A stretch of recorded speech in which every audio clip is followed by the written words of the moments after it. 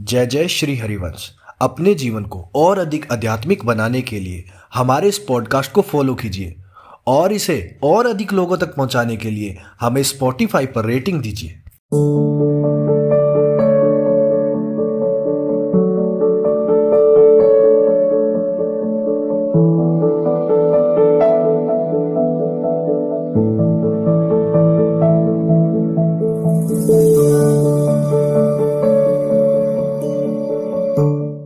रसिक शिरोमणि शरण श्री हरिवंश गुरुदेव, आपके चरणों में मेरा कोटि कोटि प्रणाम। गुरुदेव, धामवास करते हुए मन कुछ समय से प्रतिकूल स्थिति प्रकट कर रहा है। मन में विकार भी दिखाई दे रहे हैं। मन कब अनुकूल परिस्थिति प्रकट किया? तुम जानते नहीं थे, कर तो प्रतिकूल ही रहा है आज तक। आपका प्रश्न है क्या? आपका तो आप जानते नहीं थे, मन तो अभी तक प्रतिकूल ही रहा। अनुकूल कब हुआ है? श्री कृष्ण अनुकूल लेन, आराध्य देव के अनुकूल तो अनुकूल नहीं तो प्रतिकूल ही तो रहा है। चूंकि अभी तक मन के अनुकूल आप चले हो, इसलिए तुम नहीं समझ पा रहे थे। अब आराध्य देव के अनुकूल चलना चाहते हो, इसलिए तुम्हें समझ में आ रहा। नहीं, प्रतिकूल तो रहा ही है। बोलो, अनुकूल कब तुम्हारे रहा है? तुमको अपने अनुकूल किए रहा। ये भोग चाहिए तो भोगने के लिए तैयार हो गए, ये दृश्य देखना है देखने के लिए तैयार हो गए। तो तुम उस प्रतिकूल मन को तब जान ही नहीं पाए, था तो प्रतिकूल ही। उसने कब भगवत प्राप्ति का उत्साह दिखाया? समझ रहे ना? हाँ, अब तुमने कमर कसी है भगवत प्राप्ति की।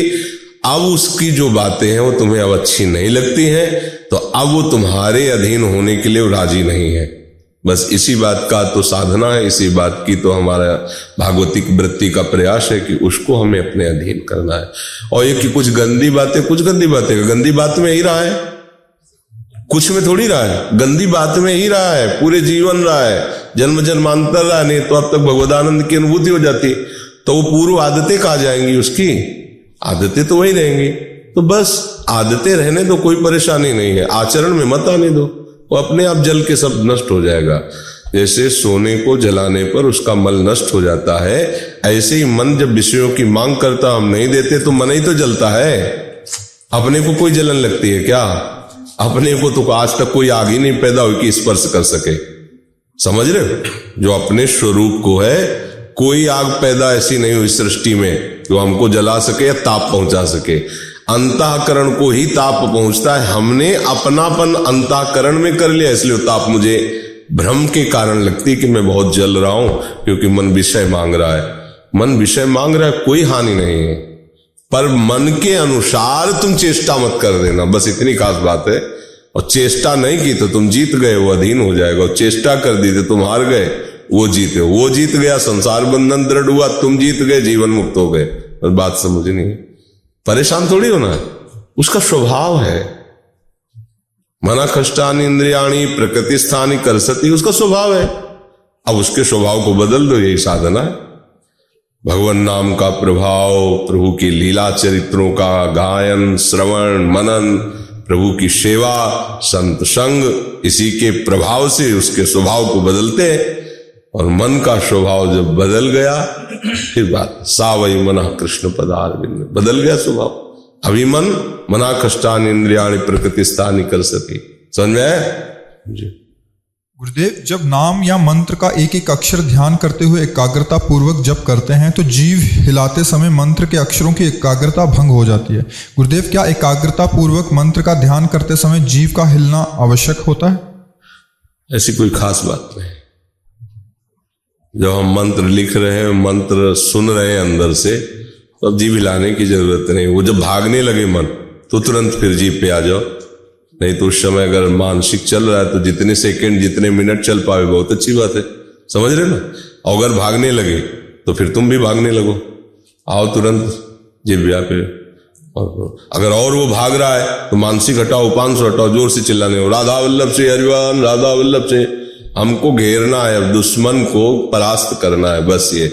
हमें ये नहीं देखना कि वाचिक में इतना, उपांश में इतना फल, मानसिक फल फूल के चक्कर नहीं। हमको मन को घेर करके भगवदानंद में डूबोना है, बस ये बात समझ आ रही? गुरुदेव, धामवास की निष्ठा में रहते हुए और श्री जी से अपनापन होने पर अगर स्वभाववश, संस्कारवश, अभ्यासवश धाम में कोई गलती हो जाए तो क्या वो अपराध वज्रलेप हो जाता है? नहीं, वो अपराध ऐसे माना जाता है जैसे माँ की गोद में बच्चा शौच कर दे तो क्या होता है? रिपोर्ट लिखी जाती है क्या है? माँ की गोद में छोटा बच्चा सोच कर देता है तो रिपोर्ट लिखी जाती है क्या? माँ उसका अपराध मानती है क्या? नहीं मानती ना। ऐसे जो वृंदावन वास करता है आजीवन वृंदावन का, अब उसके स्वभाव संस्कार वश पूर्व कुसंग वश कुछ ऐसी गलतियां हो जाती हैं तो ऐसी होती जैसे माँ की गोद में बच्चा लघु शंका कर दे, सोच कर दे, या गुस्सा में अपनी माँ को ही प्रताड़ित करने लगे, मारने लगे, तो माँ उसे दुलार करती, उसे पटक थोड़ी देती कि अरे हमारे ऊपर हक दिया, हमारे दूसरा पटक सकता है, लेकिन माँ नहीं। तो वृंदाटवी माँ की तरह अपने वास वालों पर कृपा करती है। वृंदावन ही प्रभाव सुन अपनो ही गुण देत, जैसे बालक मलिन को मात गोद भर ले। समझ रहे ना? हाँ। मीरा जी, गुरुदेव के चरणों में कोटि कोटि नमन। गुरुदेव, भक्त नामावली में जो दूसरी पंक्ति में मुख्य महंत कामरति गणपति आता है उसका क्या मतलब है? उसका भाव है कि निकुंज में जो प्रियालाल का प्रेम रस है, लीला पांग तरंगी तैरुद भवन ने कई कसा कोटिसा कंदर्पा पुरदर्प टंकृत महा कोदंड विस्फारणा। लीला पूर्वक जब प्रिया जो भ्रकुटी संचालन करती है तो उनके भ्रकुटी संचालन से करोड़ करोड़ कामदेव करोड़ बाण संधान करने वाले, प्रकृति का कामदेव 5 बाण संधान करता है, करोड़ करोड़, और वो कामदेव जब करोड़ धनुष बाण चढ़ाकर लालजू पर संधान करते हैं तब वो जय श्री हरिवंश मदन सर जर्जर विथकित श्याम सजीवन मूली। तो वृंदावन नवनिवृत्त निकुंज में उस महाप्रेम को काम कह के संबोधन किया। इसलिए वृंदावन नवनिवृत्त निकुंज का महंत कौन हुआ? काम, मुख्य महंत कामरति। ये काम कौन? प्राकृतिक नहीं, महाप्रेम रस। हाँ, इसलिए सबसे पहले स्मरण किया है क्योंकि इसी महाप्रेम का ही तो पूरा विलास है वृंदावन नवनिवृत्त निकुंज में। तो काम अगर प्रकृति में कहा जाता है तो मलिन हो जाता है, और ये चाहे गोपी भाव में हो या सहचरी भाव में जहां काम शब्द का प्रयोग है वो महाप्रेम है। अगर लौकिक भाव में प्रेम कहा जाता है तो भी वो काम है, काम कहा जाता है तो भी वो काम है। यहाँ भागवतिक भाव में प्रेम कहा जाता है तो प्रेम है, और काम कहा जाता है तो भी प्रेम है। ये प्रेम को ही यहाँ काम संबोधन किया गया है। हाँ, गणपति में जो समस्त गणों के नायक हैं, जो प्रकृति की रक्षा करते हैं, जो भक्तों को मंगल विधान करते हैं, उनका भी स्मरण किया है। जैसे सब भक्तों के स्मरण, तो वो भी भगवान के तो भक्त हैं, अलग अलग लोकों के लोकपाल जन जो है सबका मंगल कर रहे हैं, तो उनको भी प्रणाम किया गया है। अगर वो हम पर कृपा न करते तो हमारा मनुष्य शरीर कब नष्ट हो जाए, कब क्या परिस्थिति पैदा, उन्होंने कृपा किया, हमें साधन लायक बनाया साधे, तो उनको भी सबको नमस्कार करें ना। प्रभु के जितने जन हैं देखो ना, उसमें पूरा सब जितने पूर्व के महान भक्त हैं, ईश्वर कोटि के हैं, सबको नमस्कार कर रहे हैं, वो भक्त के अंतर्गत ही है जी। विपिन जी, श्री हरिवंश गुरुदेव। गुरुदेव, श्री राधा वल्लभ मुख कमल निरखे नयन हरिवंश। श्री राधा वल्लभ लाल को श्री हरिवंश के नयन से कैसे निरखे? जो हरिवंश ने आज्ञा करी उसके अनुसार चलो तो ही के नयन निहार, वो नेत्र हृदय में प्रकट होते हैं। जो मानस नेत्र हैं अभी हमारे ढके हुए हैं, यद्यपि उन्हीं मानस नेत्रों से हम कल्पना और भावना संसार की करते रहते हैं, पर वो प्रकृति के पर्दे से ढके। जहां प्रकृति का पर्दा हटा और सामने निकुंज, तो आप ऐसे ही जैसे हम सामने बैठे बैठे भावना में सब देखते हैं प्रकृति की जन, ऐसे ही हम परमात्मा जन लीला देखने लगते हैं। तो हरिवंश नयन का मतलब होता है वृंदावन में विराजमान सहचरियों के मध्य में प्रिया प्रीतम को देखने वाले नेत्र। वो नेत्र हरिवंश कृपा से ही प्राप्त होते हैं। हरिवंश कृपा तभी माना जाए जब उनके प्रदत्त नाम में, मंत्र में, उपासना में, सेवा में हमारी रति है, तो कृपा करके हमें नेत्र दे देते हैं। तो उन्हीं नेत्रों से चाहे जहां हो, दिल्ली हो, कलकत्ता हो, कहीं भी हो, वहीं से बैठे बैठे निकुंज को देखो। सीधा प्रसारण नहीं होता, लाइव। हाँ, एकदम बैठा है कहीं भी, डूबा हुआ है, उसके सामने लीला हो रही, निरख नयन हरिवंश। कुलजीत जी, राधा वल्लभ श्री हरिवंश। महाराज श्री, गुरुजी, मनन और चिंतन निरंतर कैसे हो? मन कुछ समय में फिर भाग जाता है। मनन और चिंतन मन और चित्त के द्वारा होता है। और जहां अपनापन होता है वहां स्वाभाविक मनन चिंतन होता है। जैसे हमारा अपनापन शरीर से है, अंतःकरण से है, इंद्रियों से है, तो देखो भोगों का चिंतन स्वाभाविक होता है, हम करते नहीं, स्वाभाविक भोगों का चिंतन होता है, शरीर का चिंतन होता है, शरीर संबंधियों का चिंतन होता है। यही तो होता है। ये क्यों होता है? ये अपनेपन के कारण होता है। और यही अपनापन सबकी ममता ताग बटोरी, मम पद मनहि बांध बर डोरी। सबसे अपनापन हटाकर जब प्रभु के चरणों में लगा देते हैं फिर मन नहीं भागता। अभी हमने प्रभु को पराया माना है, शरीर और भोगों को, शरीर के रिश्ते नाते संबंधों को सत्य माना है, अपना माना है, इसलिए हम प्रयास करते हैं, पर निरंतरता भजन में नहीं होती, मनन चिंतन नहीं होता। कारण अपनापन हमारा प्रभु से नहीं है। सत्संग सुने, स्वाध्याय शास्त्रों का करें, खूब नाम जप करें, संत संग करें, और उससे हम ये विवेक पूर्वक निश्चय करें कि प्रिया प्रीतम ही हमारे हैं, इसके सिवाय सब माया का नाटक है। उपनिषद भी कहते हैं ब्रह्म सत्यम जगन मिथ्या। जहां ऐसा भाव आया तो फिर देख लेना, बार बार मन प्रियालाल के चरणों में लौटने लगेगा। जैसे अम्बरीश जी का सावई मनः कृष्ण पदारविंद, जैसे गोपी जनों के मुरारी पादार्पित चित्त वृत्ति, चित्त से चिंतन होता है, एक एक वृत्ति से श्री कृष्ण का चिंतन हो रहा है। वो चेष्टाएं कर रही व्यवहारिक, लेकिन उनकी चिंतनीय वृत्ति का एकमात्र विषय श्री कृष्ण है। क्यों? क्योंकि उनका अपनापन न किसी वस्तु से है, न व्यक्ति से है, न किसी संबंध, एकमात्र श्री कृष्ण से है। वो घर में रहती दिखाई दे रही, पर परम सन्यासिनी है, परम त्यागी है। अगर उनकी चरण रज का सेवन करके हम अपनापन प्रभु से कर पावे तो निरंतर भजन होने लगेगा। उपासना साधना इसी बात की तो हो रही है। अगर आप ठीक से चले तो धीरे धीरे धीरे धीरे हमारे मन में बात आने लगेगी, प्रभु हमारे हैं। जैसे मीरा जी ने कि मेरे तो गिरधर गोपाल दूसरो न कोई। अब मीरा जी को भजन करना पड़ता है क्या? रात दिन बस तड़पन है उनके लिए, इसी को आप भजन कह लो। इसी को दरस बिन दुख न लागे ने, हृदय जल रहा है, नेत्र जल रहे, मिले हुए हैं फिर भी तृप्ति नहीं है, और प्रेम प्रतिक्षण वर्धमानम। अब उसको ठौर कहाँ है कि और कोई जगह देख सके, कोई सुन सके। अपने प्रीतम के ऐसे सुख में मन और चित्त डूब जाता है कि पंग हो जाता है। तो अपनी आसक्ति गलत जगह है और वो हमारी स्वीकृति से हुई है। हमने स्वीकृति किया है, आप हमारे हैं, मैं ये भोगूंगा, मैं इससे सुखी होऊंगा, ये आपकी दस्तखत है। इसी आपके दस्तखत के कारण आपका चित्त और मन ये गंदे चिंतन में लगा हुआ है। आप इसे पलटिए, सबसे पहले स्वीकार के श्यामा श्याम की मैं हूं और मेरे श्यामा श्याम दूसरों न कोई। बैठा लो हृदय में और आचरण में लाओ इसी बात को, दूसरों न कोई। भजन छू दोगे दूसरे को तो भजन उसका होने लगे, तुम्हारे की बात क्या है।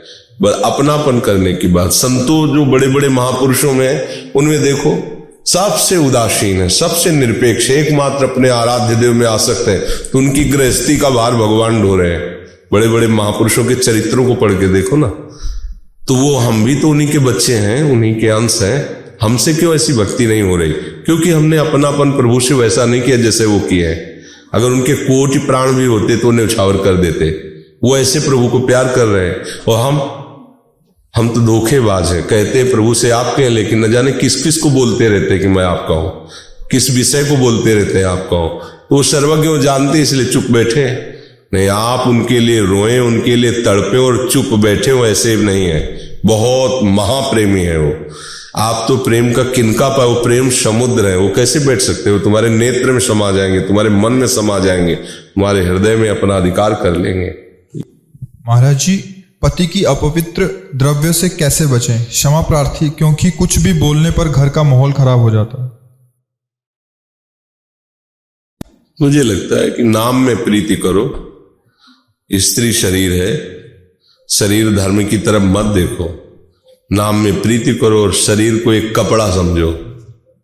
है भी गीता जी में भगवान ने कहा है, वशान शरीराणि यथा भी आए। इस कपड़े के पति हो सकते हैं, इस कपड़े के रिश्ते नातेदार हो सकते हैं, व्यवहार करो जैसा जिसका है। मेरा तो केवल प्रभु से संबंध है और मेरा पालन पोषण केवल प्रभु से ही होगा। मेरे सामने जो भोजन आएगा मैं मानूंगा मेरे प्रभु ने दिया है, बस। ना मेरा कोई पति, ना मेरा कोई पुत्र, ना मेरा कोई परिवार है। हाँ, शरीर का पति है तो शरीर से वैसा धर्म निर्वाह करो जैसे पति के साथ किया जाता है, और हृदय से परम पति को अपना मान करके उनको रिझाओ, बात बन जाएगी। झगड़ा अज्ञान की वृत्ति से होता है, भक्ति की वृत्ति कहीं झगड़ा नहीं कराती, कहीं भी नहीं। भक्ति बहुत विवेकपूर्ण होती है, कहीं भक्त झगड़ा करते नहीं मिलेगा। जहां झगड़ा हो रहा है वहां अज्ञान है, भक्ति नहीं है, क्योंकि भक्त विवेकवान होता है। बस झगड़ा अगर हुआ तो फिर क्या भक्ति, क्या भजन। अपने पति में भी भगवान का दर्शन करो, भावना करो। शरीर का वो पति है इसलिए शरीर सेवा में रखो उसकी, उससे आप आकांक्षा मत करो। हमारा झगड़ा तब होता है जब हम उससे आकांक्षा करते, तुम पति हो, तुम्हारा एक कर्तव्य है मेरे लिए ऐसा करो। झगड़ा, मैं तुम्हारी पत्नी हूं, तुम जो मन आवे सो करो, मैं अपने कर्तव्य का पालन करूंगी, उसका फल चाहूंगी, परम पति श्री कृष्ण प्रसन्न हो। यह है भक्ति, इसमें झगड़ा हो ही नहीं सकता। जब हम सामने से चाहते हैं सुख तब झगड़ा होता है। जब हम सामने वाले को सुख देना चाहते हैं, आप अपना जानो, हमारा जो कर्तव्य मैं पत्नी हूं मैं वैसा करूंगी, तो श्री कृष्ण आपकी रक्षा करेंगे, श्री कृष्ण आपके मित्र होंगे, श्री कृष्ण आपके सहयोगी होंगे, और आप कहीं भी हो, कितने भी घोर राक्षसी प्रवृत्ति में हो, तो भी आपकी भक्ति बाधित नहीं होगी और आप भगवान को प्राप्त हो जाओगे। लंका जैसे निशाचरों के बीच में भी विष्णु जी ने भक्ति करके दिखा दिया। जैसे 32 दांतों के बीच में जीव, ऐसे लंका में भक्ति। सब ऋषि मुनियों को खाने वाले निशाचर जहां रह रहे वहां भक्ति, आश्चर्य की बात है। तो भक्त की भक्ति सुरक्षित रहे, वो केवल अपने आराध्य देव में ही अपनापन रखे, पर व्यवहार में त्रुटि न करे। व्यवहार में बहुत चतुरता चाहिए। एक बार रावण को सूचना दी कि तुम्हारे घर में ही इस विरोधी बैठा हुआ है, शत्रु पक्ष का आदमी। बोले क्या? बोले दीवालों में लिखा है राम राम राम, देख लो, तुम विभीषण महामंत्री है, तुम्हारा भाई है, दीवालों में भी लिख रखा है राम राम, तुम्हें नहीं दिखाई दिया? रावण स्वयं गया, देखा तो लिखा था राम।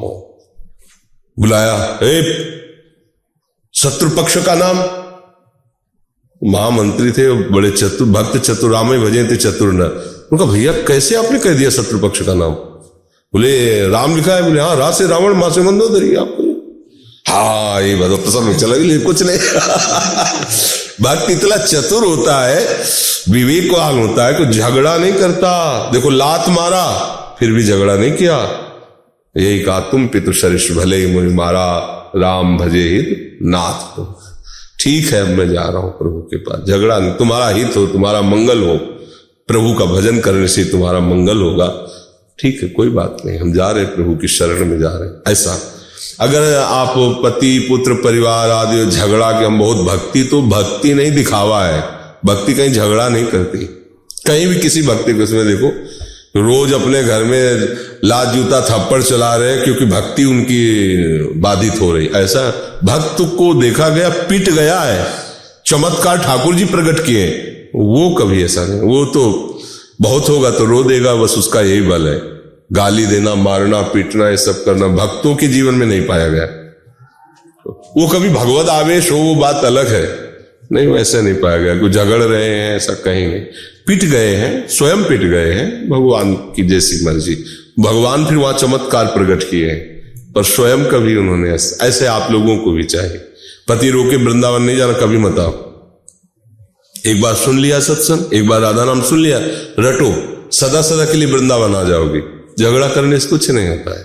पति की सेवा में रहो, वो जैसे विचार वाला है वो जाने, आपके विचार आपको भगवत प्राप्ति कराएंगे। सबका अलग अलग अपना कर्म है। को न काहू के सुख दुख कर दाता, निज कृत कर्म भोग सुन भ्राता।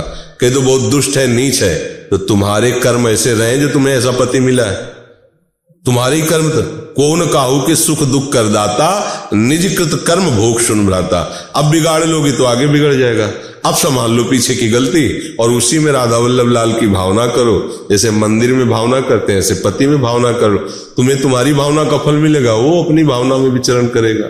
इसलिए मुझे लगता है भक्त को सुलझा हुआ होना चाहिए। झगड़ा झंझट ये सब ऐसे नहीं। प्रणाम बोला, कंठी नहीं बांधना, तिलक नहीं लगा, मत लगाओ। एकांत में सूखी रज ले लिया, ऐसे कर लिया, तिलक भी गुरु आज्ञा का पालन हो गया, लगा भी नहीं बांधा कंठी। कंठे में हम राधा राधा राधा राधा बसा लिया, श्री जी मिल जाएंगे। झगड़ा करने से क्या होता है? जैसे परिवार में झगड़ा ना हो और भजन हो, माताओं बहनों को ऐसा भजन करना चाहिए। कोई ऐसा भजन नहीं करना, दिखावा नहीं करना जिससे परिवार में झगड़ा झंझट हो और वो भगवान के प्रति और नास्तिक हो जाए। यार जब हम ऑफिस से आते हो ग्रंथी लिए बैठी रहती हो, आरती करती रहती है, न चाय न पानी, मतलब क्या यार भगवान, मतलब अगला तो परेशान हो जाएगा। नहीं, एकांत में कर लो, उसके सामने उसके लिए व्यवस्था करो। वो प्रभु स्वरूप है, वो आया हुआ। चतुरता चाहिए। ये जो नहीं हमारी तो ये समय है बस भोग लगाने का। श्री जी पति भूखा बैठा है, ऑफिस से आया है, वो कह रहा है एक गिलास जल, नहीं हमारे ठाकुर के भोग का समय है, अभी जान ही नहीं पाए कि ठाकुर है क्या। अरे सब में वो बैठा हुआ है, अपने जो सिंहासन में बैठे हैं तो इतने प्यासे नहीं है, वो प्यासा है। जल लिया, ठाकुर जी को दिखाया, हाँ वो अपने काम में लगा, मौसम समय मिला निकल गए एकांत में अपने ठाकुर की चुपचाप सेवा करे। ऐसे कभी विरोध नहीं होगा। और आप पलथी मार के बैठ गई, माला लेकर, वो तो यार ऑफिस के लिए बार बार सोच रहा है यार, ना टिफिन लगा ना कुछ लगा, या क्या है वृंदावन गई पागल हो गई, हमारी पूरी दिनचर्या सब तो ऐसे गुरु को भी गाली मिलेगी और आपको भी झगड़ा मिलेगा, इसलिए सावधान। अंकुश जी, राधे राधे महाराज श्री हरिवंश। महाराज श्री, मैं ग्रस्त में हूं और ग्रस्त में कई बार इंद्रिय भोग विलास से लिप्त होना पड़ता है, कभी अपनी कामना वासना के अधीन होके तो कभी संतानोत्पत्ति के लिए। पर इन सब के बाद मन चिंतन बहुत दुखी होता है। ऐसा क्या करें गृहस्थ में रहते हुए भी कि भजन सेवा में उत्साह कम ना हो और भाव ना बिगड़े? कृपया मार्गदर्शन करें। किसका प्रश्न है? हाँ, बात यह है कि देखो, चाहे गृहस्थ में चाहे जिस मार्ग में, जो काम है इसका काम है सत्य चिंतन में बाधा पहुंचाना, और इसकी पूर्ति के बाद तृष्णा पैदा होना, अपूर्ति में क्रोध पैदा होना। काम से कभी किसी को विश्राम में शांति तो मिलती ही नहीं है, ये तो पक्की समझ लो।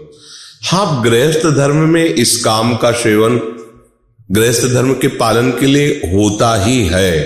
कोई भी हो जो गृहस्थ स्वीकार किए तो ये काम लीला होती ही है। अब इसको संयमित भी किया जा सकता है, बस इसमें एक सुधार करना है। छूट नहीं दे देने की हम गृहस्थ हैं तो चलो भाई, ऐसा नहीं। आप जितना लंबा समय निकाल सकते हो उतना निकालिए। फिर जब कभी ऐसा संयोग हो तो प्रभु को पहले प्रणाम कीजिए, क्योंकि चोरी तो नहीं कर रहे ना, कोई गंदा आचरण तो करने दूसरे के साथ जाने, अपने घर का विषय है ना। प्रभु को प्रणाम के नाथ, अब आप ही देख लो, इसमें उतरना ही पड़ रहा है, चाहे आप हमारी वासना समझो चाहे हमारी पत्नी की वासना समझो। अगर आपको परमार्थ में उन्नति चाहिए तो हमारी बात समझना, उसको भी हमें भजन बनाना होगा।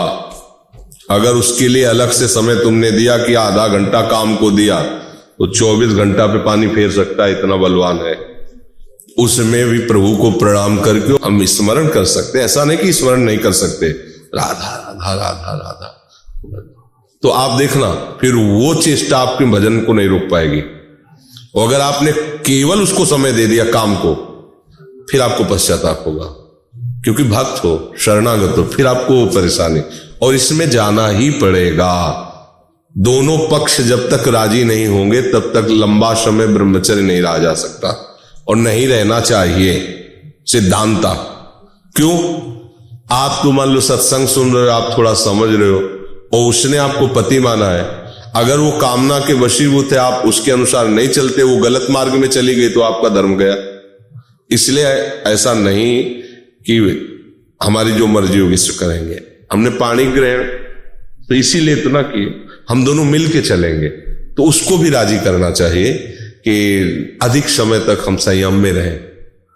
फिर कभी ऐसा उसको लंबा समय खींचे, और जब उस क्रिया में जाए तो पहले प्रभु को प्रणाम करे, गुरु को प्रणाम करे, और चेष्टा करे कि नाम ना छूटे। अगर छूट भी जाए तो नाम का बहुत अंतराय ना हो।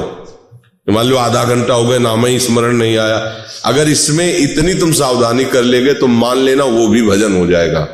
और आपके भजन में बिल्कुल विक्षेप नहीं पड़ेगा। आप जैसे एक सिद्ध संत, ऐसे आप उस मार्ग के, और एक दिन दोनों के हृदय में वो नाम ऐसी घृणा पैदा करेगा कि आप आजीवन के लिए विश्राम को प्राप्त हो जाएंगे।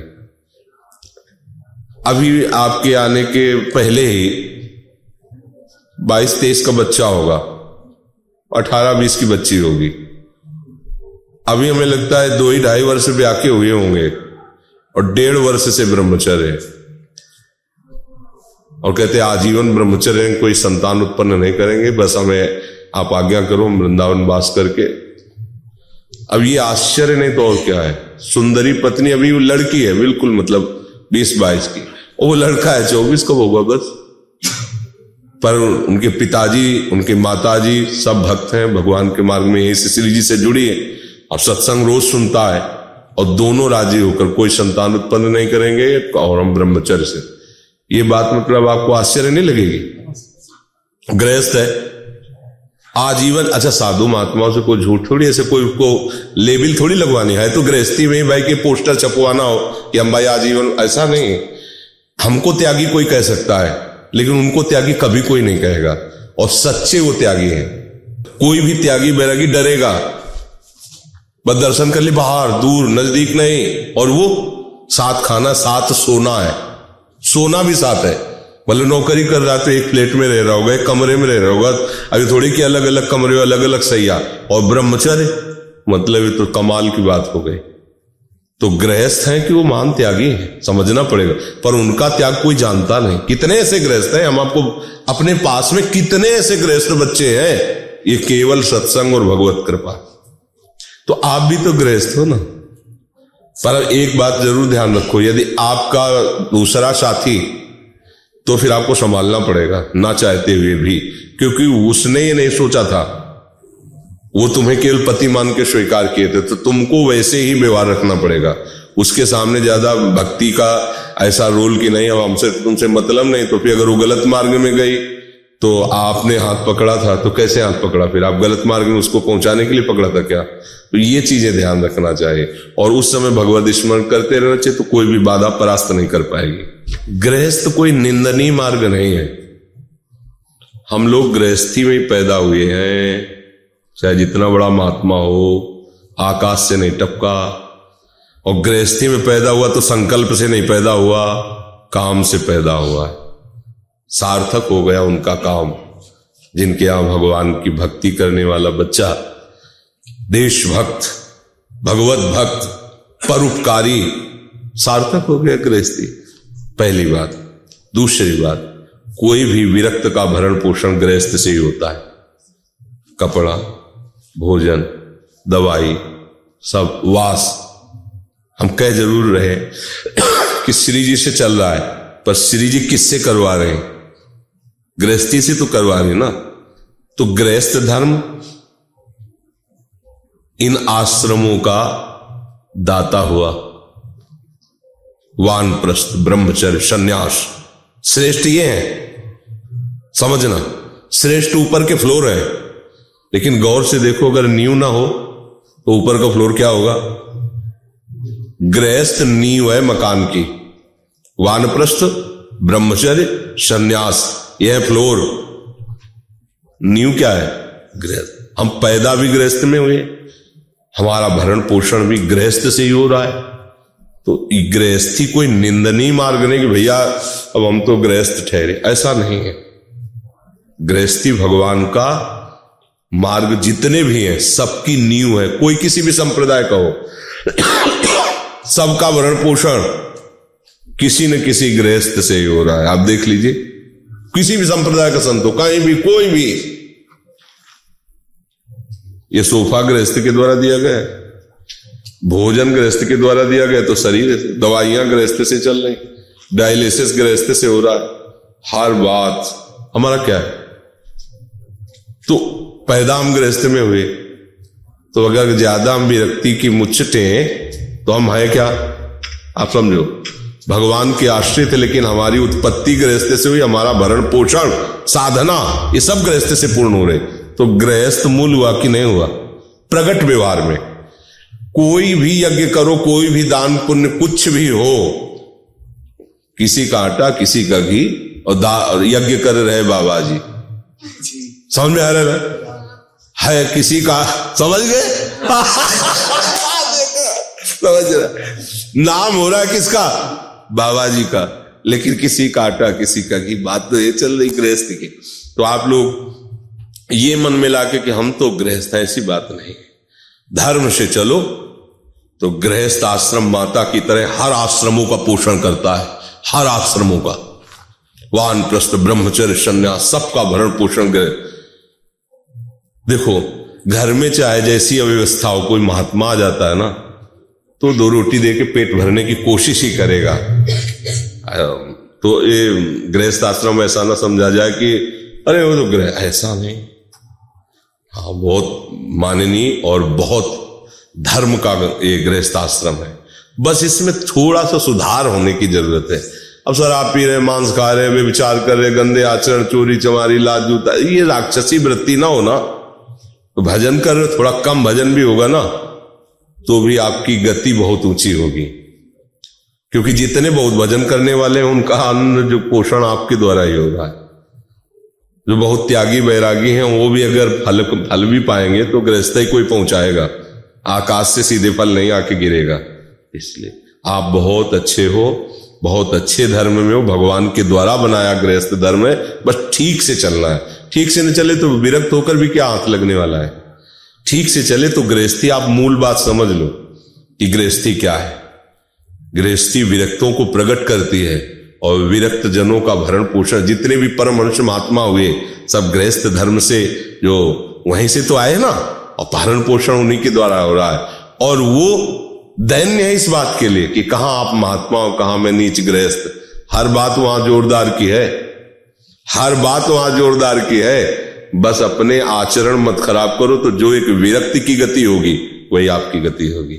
इसमें अंतर नहीं, इसमें अंतर नहीं कि आप भाई गृहस्थ हो तो बातें नहीं। गृहस्थ होते हुए आप अगर ऐसे आचरण करते हो ना, अतिथि सेवा, साधु सेवा, भगवत आराधना, नाम जप और मेहनत करके, तो भैया बहुत बड़ी यज्ञ हो रही, इसमें कोई चिंता की बात नहीं है।